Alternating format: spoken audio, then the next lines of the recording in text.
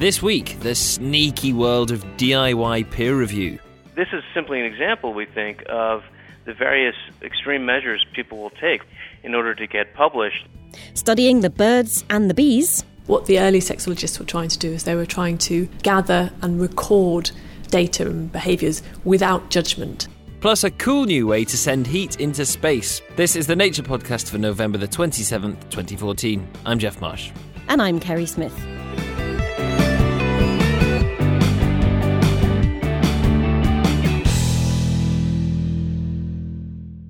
Straight to the coolest story first. It's winter for our Northern Hemisphere listeners, so you may not be thinking right now about how to stay cool in the heat. But for much of the year, in many places, heat is a big problem. Scientists at Stanford University have been thinking about how to cut the world's growing demand for electricity to power air conditioning.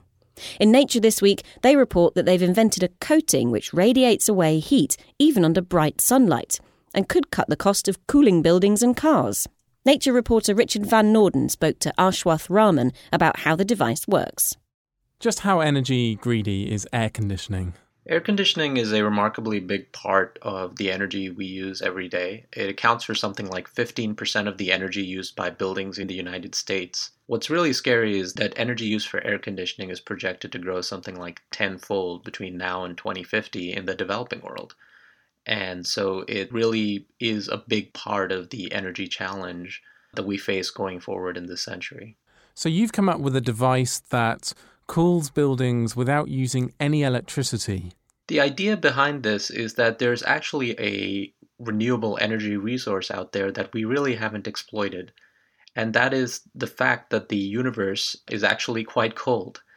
What we've done is we figured out how you can actually send heat away through the atmosphere in the form of thermal electromagnetic waves to the cold of outer space. And in doing so, we're making use of the fact that outer space is really cold and we can dump heat there. How does this device actually work? We've all heard about radiators and we know that we ourselves radiate heat away from our bodies, but this is a bit different. The idea here is that a surface pointed to the sky can send its own heat away as radiation, effectively to the upper atmosphere, if not outer space. The atmosphere is only transparent to our thermal electromagnetic radiation at certain wavelengths in what's known as the mid-infrared. So the surface we've designed is designed to only send its heat away at those specific wavelengths and everywhere else be as reflective as possible. Your device is going to be a surface on the outside of a building that stays cold, but how can it do that when the sun is shining right onto it? So that, it turns out, is the key challenge. So what we've actually done is make something that's a really good mirror. So something that, if you look at it, it just looks like the best mirror you've ever seen. And of course, sunlight normally would heat everything up. But in this instance, by reflecting most of the sunlight and simultaneously sending its own heat through the atmosphere to space, we're actually able to maintain the surface below air temperature. So in your real-world test, you have this small surface on a roof. How large can you make this, and how much did it lower the temperature of the building? So in our test, it didn't actually lower the temperature of the building per se. We were testing to see its own temperature. In our test, we saw that it went 5 degrees Celsius below air temperature. But we think there's an opportunity for it to go far below that. And in terms of how scalable this is, the approach we take is an approach used in the window coatings business and in a lot of other technologies where you try and deposit thin layers of multiple materials. This, luckily enough, can be scaled to incredibly large scales using existing technologies and factories. Okay, so now we have this surface that can be 5 degrees or maybe slightly colder than the air around it. How would that actually work on a building or on a car? The key engineering challenge going forward then is how do we actually get the heat to the surface itself? This is a topic of active investigation. How do we actually deliver heat efficiently to these coolers while they sit on the roof of the building? But it's also a real opportunity in terms of both research and hopefully making this kind of technology a practical reality. There's other options for reducing the energy demand of air conditioning. One that you mentioned is to put solar panels on the roof, and the panels generate electricity, which is then used to run the air conditioners. How does this passive cooling idea compare to that? We think it compares very favorably from a cost point of view. Ultimately, this kind of cooling system is simply a coating, a multi-layer coating that we think we can do at costs comparable to or even cheaper than existing solar panels. But at the same time, it doesn't need to be an entirely competitive thing with photovoltaics, partly because solar panels typically start generating less electricity in the late afternoon as the sun starts setting, but this is usually when air temperatures peak in a lot of regions, especially in the summer. So our technology could continue working and enabling passive cooling during these hours. So we think there's an opportunity for this to also work cooperatively with solar panels on a rooftop. Have you thought about using these devices generally to lower the temperature of the Earth? We've all heard about white roofs that reflect the sun, but here you're talking about black roofs that not only reflect the sun, but also shoot away a bit more heat actually out of the atmosphere. In terms of the amount of energy you can get out, I think you'll still get a bigger, quote-unquote geoengineering impact from white roofs. But it's certainly a possibility. One way to think about this is just a better white roof. That was Ashwath Raman talking to Nature reporter Richard Van Norden. Kerry? Yeah? Where did babies come from? What? Where did babies come from? A lot of us find it difficult to talk about sex. But thankfully, over the past century, there's been a growing tribe of researchers unafraid to undress our most private behaviour.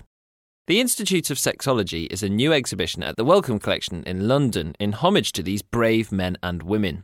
It contains a rich mix of objects, art, erotica and academia, detailing the relatively short history of this particular science. And it is a science, the science of human sexuality.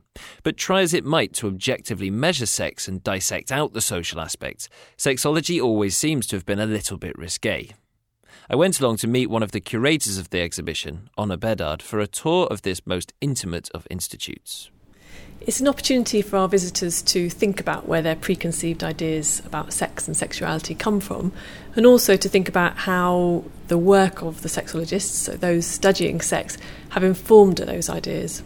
What the early sexologists were trying to do is they were trying to gather and record data and behaviours without judgment. They weren't trying to cure or to treat. That came later with people like Sigmund Freud or Marie Stopes.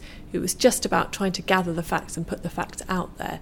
And is it a mainstream science? That's a very interesting question. I think a lot of the figures who feature in the show might not have called themselves sexologists. And in fact, when we asked the key researchers from the National Survey of Sexual Attitudes and Lifestyles why they became sexologists, many of them said, well, actually, I wouldn't call myself a sexologist. I think there's lots of different reasons for that, one of which is that actually, traditionally, it's been a very controversial area of study.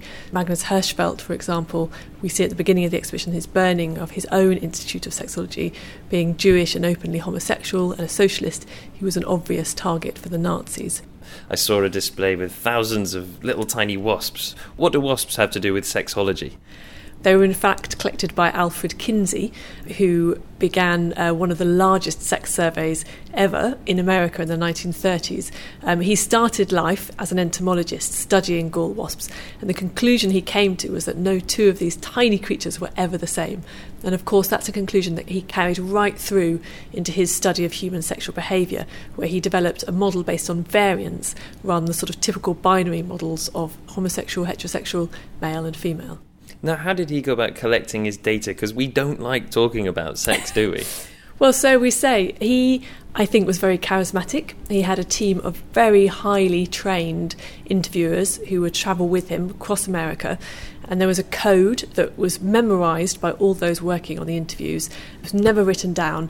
It was very complicated. M, for example, could mean masturbation, it could be masochist or mother, and it depended where in the code sheet it was written as to what it meant. The Kinsey Institute guards that data very, very closely today, and it is in fact still being analysed. Now let's talk about Masters and Johnson, because they're really interesting, and they seem to bring sexology into the laboratory. What was their sort of aim? They do. They wanted to really focus on the body to try and look at sex in a very, very objective way. So they thought that if they could measure all the different things that were going on in the body during sex, the physiological changes, then they would be able to create, as they did, a model that charted human sexual response. And what they found was that in the men and women, that model was the same, albeit different stages happening at different times. And this culture in sexology for collection, it goes beyond just sexual histories, doesn't it?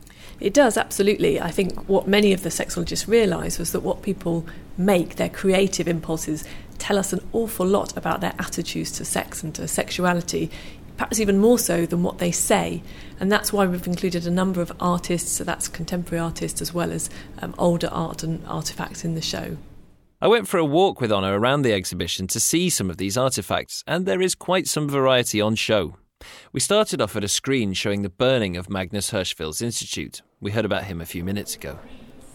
It's a Pathé newsreel of the Nazi burning of the books from May 1933.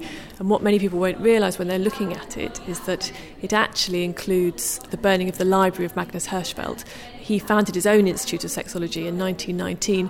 There were others in the exhibition who faced similar levels of persecution. The books of Sigmund Freud were also burnt, and he escaped to Britain in 1938. Wilhelm Reich, his books were burnt and he went to America. In the next window along here, it looks like an early prototype of a vibrator. I have to be honest, that doesn't look particularly safe. It doesn't look particularly safe, doesn't look particularly appealing, actually. I think what's interesting is that developers of vibrators were amongst the first to adopt electrical power. This looks like a very unlikely sex toy. The VD vibrator behind it, in fact, actually emphasised much more than sexual pleasure, sort of curative vibration for all sorts of different physical complaints. What on earth is a porcupine doing in a sexology exhibition? That's a very good question. This particular porcupine comes from the desk of Sigmund Freud, and we've borrowed it from the Freud Museum in London. It was a gift to Freud by James Jackson Putnam, and one of the reasons Freud liked it is he was very interested in this story around porcupines, that they, when it gets cold, they cluster together to try and share their warmth, but of course their spikes get in the way and prod one another, so they have to quickly back out again, then they get cold, so they come back in again. And for Freud, that was a very interesting analogy for the human condition, the way in which we crave intimacy, but we're also repelled by it. And this sort of love-hate relationship underpinned a lot of his theories. So, looking forward, where is sex research headed? That's a very good question. I think it's going in all different areas. The National Survey of Sexual Attitudes and Lifestyles, their last survey results came out 2013. There's still a great deal to be examined and drawn out from that. The question of whether there's a fourth is still to be decided. If you head to Indiana University, the Kinsey Institute is still flourishing, and there's a great deal of sex research taking place there, bringing together scientists from disciplines such as biology, chemistry, all different disciplines. So I think it's a very, very exciting territory, and we've yet to see where it's going to go. That was Honor Bedard. Check out more at wellcomecollection.org/sexology. And coming up, who's been murdering North Sea porpoises? This gruesome story and more in the research highlights. But before that, imagine how easy it would be if you could submit a paper and then just review it yourself. A few rogue scientists are doing just that, setting up email addresses with fake names and then recommending their fake selves as reviewers. Ivan Oransky from the website Retraction Watch has been following this worrying trend, and he's written about it for this week's Nature. Charlotte Stoddart, that's her real name, gave Ivan a call and started by asking him how he first became aware of the ruse. Well, we first saw a case of this about 2 years ago, a South Korean scientist who has now had to retract a total of 28 papers for this particular reason. But we saw a retraction notice that said some very strange things, and said things like the peer review process had been compromised and it wasn't clear who the peer reviewers were. And that, of course, made our antenna go up, and we asked some questions, and Informa Healthcare, who publishes the journals in question, let us sort of know what had actually happened, which is that the author had submitted, as you suggested, himself as a peer reviewer, even though he was using different names and sort of fake email addresses so that people wouldn't guess who it was. And this wasn't caught at the point when he submitted the papers and suggested himself as a reviewer. How was the deception uncovered? So it's funny story how this was actually uncovered. What happened was this particular scientist, his name is Hyung-In Moon, he would turn all the reviews in within 24 hours. Now, Nature readers know that it's hard to get people to even agree to a peer review in 24 hours, let alone get all the reviews back in 24 hours. And they were quality reviews. I mean, who knows Hyung-In Moon's work better than Hyung-In Moon, after all? And so what happened was the editor of one of the journals, started looking at this and going, how is this possible? How am I getting all of these reviews back so quickly? And he investigated, the publisher investigated as well, and they, of course, learned the truth. And how come this wasn't caught at the point of submission? I mean, didn't somebody check the identity of the reviewer that was being suggested? Well, this is a nuance here. They probably did check the identity of the reviewer, and the reviewer may have looked like someone who should have been reviewing this paper. I mean, just to make something up, Joan Smith at Oxford. Oh, well, she's an expert in this area. Of course I would send it to her for review. That's what the editor's thinking. The problem was that hidden from the editor's view, because of the way these peer review editorial systems work, was the fact that it wasn't, joan.smith at oxford.uk, .edu. It was, jsmith23 at gmail.com. And so it really wasn't that easy to catch if you weren't looking that deeply. How common is this? Is it just a few rogue individuals and a few journals, or is it more widespread? So, of course, we don't know the exact size of this problem because a lot of these cases may be happening without anyone knowing it. We have seen, though, 6 different cases involving more than 110 papers over the past 2 years. And these involve major publishers. I mentioned Informa Healthcare, but Elsevier, Wiley, other major publishers have been affected by this. Sage Publishing had to retract 60 papers this past summer because of a similar case. So what can publishers do to make sure that this doesn't happen? So if you wanted to, you could say, well, we're not going to allow people to recommend peer reviewers anymore. At the end of the day, though, somebody would figure out a way to get around that. And so what really has to happen is some sort of system where editors actually check that the peer review request is going to the person they think it's going to and not someone who has a fake email. But there are also things like ORCID, an ID system for researchers. You could actually use that to track reviewers, not just authors, which is what it's typically used for. Considering how many hundreds of thousands of papers are submitted for review every year, and you're talking about, 100 or something having been retracted because of this sort of self-peer review, how worried should we be about this? I don't know that we all need to stop what we're doing and consider this a crisis. I just think that it's a really important story, that it's sort of an unintended consequence of technology. What we've noticed at Retraction Watch is that, researchers will find ways to get around things that keep them from publishing if they are incentivized to do that. And so this is simply an example, we think, of the various extreme measures researchers will take in order to get published. And so it may be fake peer reviews one year, and maybe this will go on for a little while, but then people will come up with something else that, quite frankly, we're not smart enough to think of yet, but that someone else is. That was Charlotte Stoddart speaking to Ivan Oransky from the website Retraction Watch. That's retractionwatch.com or at Retraction Watch on Twitter. Nice and simple. Kerry's got the news chat in just a mo, but before that, here are the research highlights read by Noah Baker.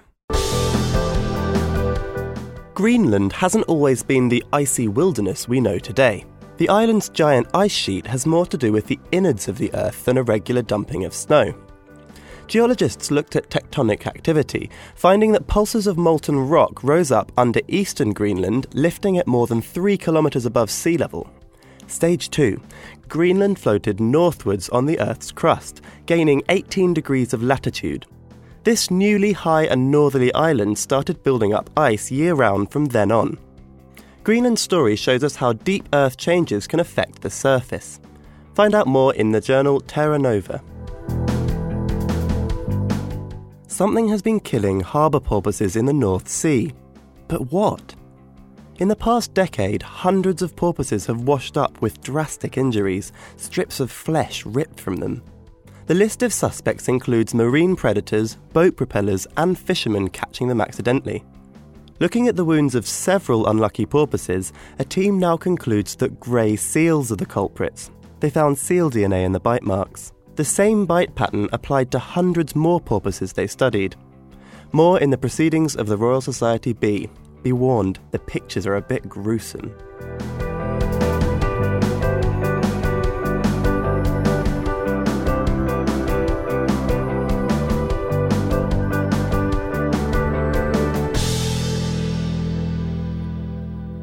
Time now for the news chat, and I'm joined on the line from Washington, D.C. by Nature's US news editor, Matt Crenson. Hi, Matt. Hi there. Now, first off, climate talks, they come up every now and again. We're quite familiar with hearing about what the UN is going to talk about next. On December the 1st in Peru, another round of talks will begin. Yeah, so these talks were looked at skeptically up until a few weeks ago. There was a lot of frustration with the UN climate negotiation process. And then on November 12th, the U.S. and China made a deal on carbon dioxide emissions. And now there's seems to be a little bit of hope and light surrounding this. So the terms of the deal were that the U.S. would agree to cut its carbon dioxide emissions 26 to 28% below 2005 levels by 2025. And on its side, China agreed that its emissions would peak sometime around 2030. Which some people criticize as a little bit of a vague commitment, but it could certainly make a big dent in the emissions, the globe's emissions, and really help things out. Yeah, I mean, these are two of the big players in carbon dioxide emissions and two of the sort of least cooperative, if we dare say it, of the nations at these kind of talks in the past. So quite a watershed.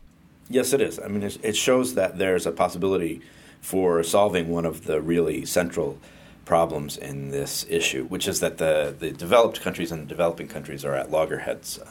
The developed countries certainly should be responsible for reducing their emissions because they've profited so much from past emissions.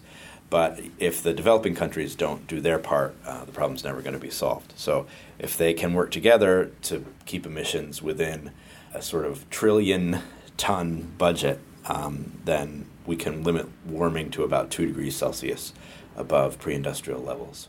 So what do people expect then from the talks just about to start in Lima in light of this agreement between the US and China? Well, these are sort of a warm-up, actually. There's a meeting in Paris in about a year's time where the hope is that there will be an actual agreement that involves most of the world's countries.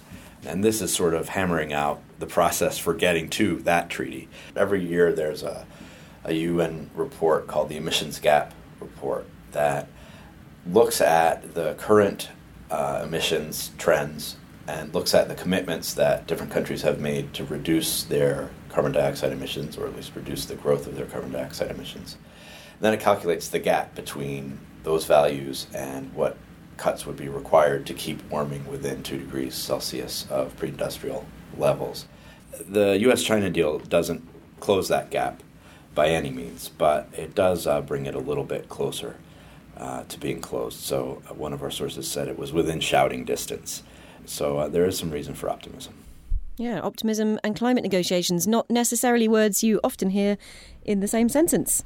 Now, the second story is again another one of these sort of people meeting to discuss a future thing, but this has to do with some very real advances in the science of brain-computer interfaces. Yeah, so there have been really incredible advances in the last few years, helping people who are paralyzed to control prosthetic limbs. And they use their minds to do it, their brains. These interfaces can be directly implanted into the brain, and then just with their thoughts, these people can do really quite complex tasks. They can use a prosthetic hand, for example, to drink from a cup or feed themselves. And it's moved far enough, fast enough, that the U.S. Food and Drug Administration held a meeting this week to try and figure out how it's going to regulate these things, consider the safety of having these implants in a person's brain for long periods of time. And so they've got the ball rolling this week, and some researchers sat down with some regulators from FDA to talk about some of the considerations. So a lot of the time in the research studies, at least, that go on, these devices aren't left in forever by any means, and they're often, temporary, and they're being studied, and then they sometimes are removed. So I guess we're still a while from, the FDA having to actively do anything. Yeah, there are a handful of patients who have these, and they're only in experimental settings that they're being used right now. So if that's ever going to expand, some rules are going to have to be put in place. The regulations themselves are all kind of technical, but it's the simple fact that the FDA is interested in this shows that it's moving forward very quickly. I mean, were any of the researchers that are featured in the story, did they often use the FDA's decisions to look at topics as kind of, that'll be the next big, funding stream or next trendy topic? Well, they actually are. They need to know what the rules are going to be so that they can follow them, essentially. One of the sources in the story said that they really, when they're thinking about developing new technologies, they want to be sure that they're going to be able to sell them. So it's really important to have these rules in place so that companies can develop these things. There was a robotic arm that was approved by the FDA in May, and it can be operated now through connections to the muscles so that the muscles firing direct the arm's movements. But it could just as easily be operated with brain implants, and once that's all hammered out, that realm is open. Optimism on both fronts, I would say, then. Yes. And possibly a slightly unusual news chat for that reason. Thank you, Matt. Sure, you're welcome. Well, this has been a sexy, sneaky and cool episode of the Nature Podcast. Join us again next week for another one. I'm Jeff Marsh. And I'm Kerry Smith.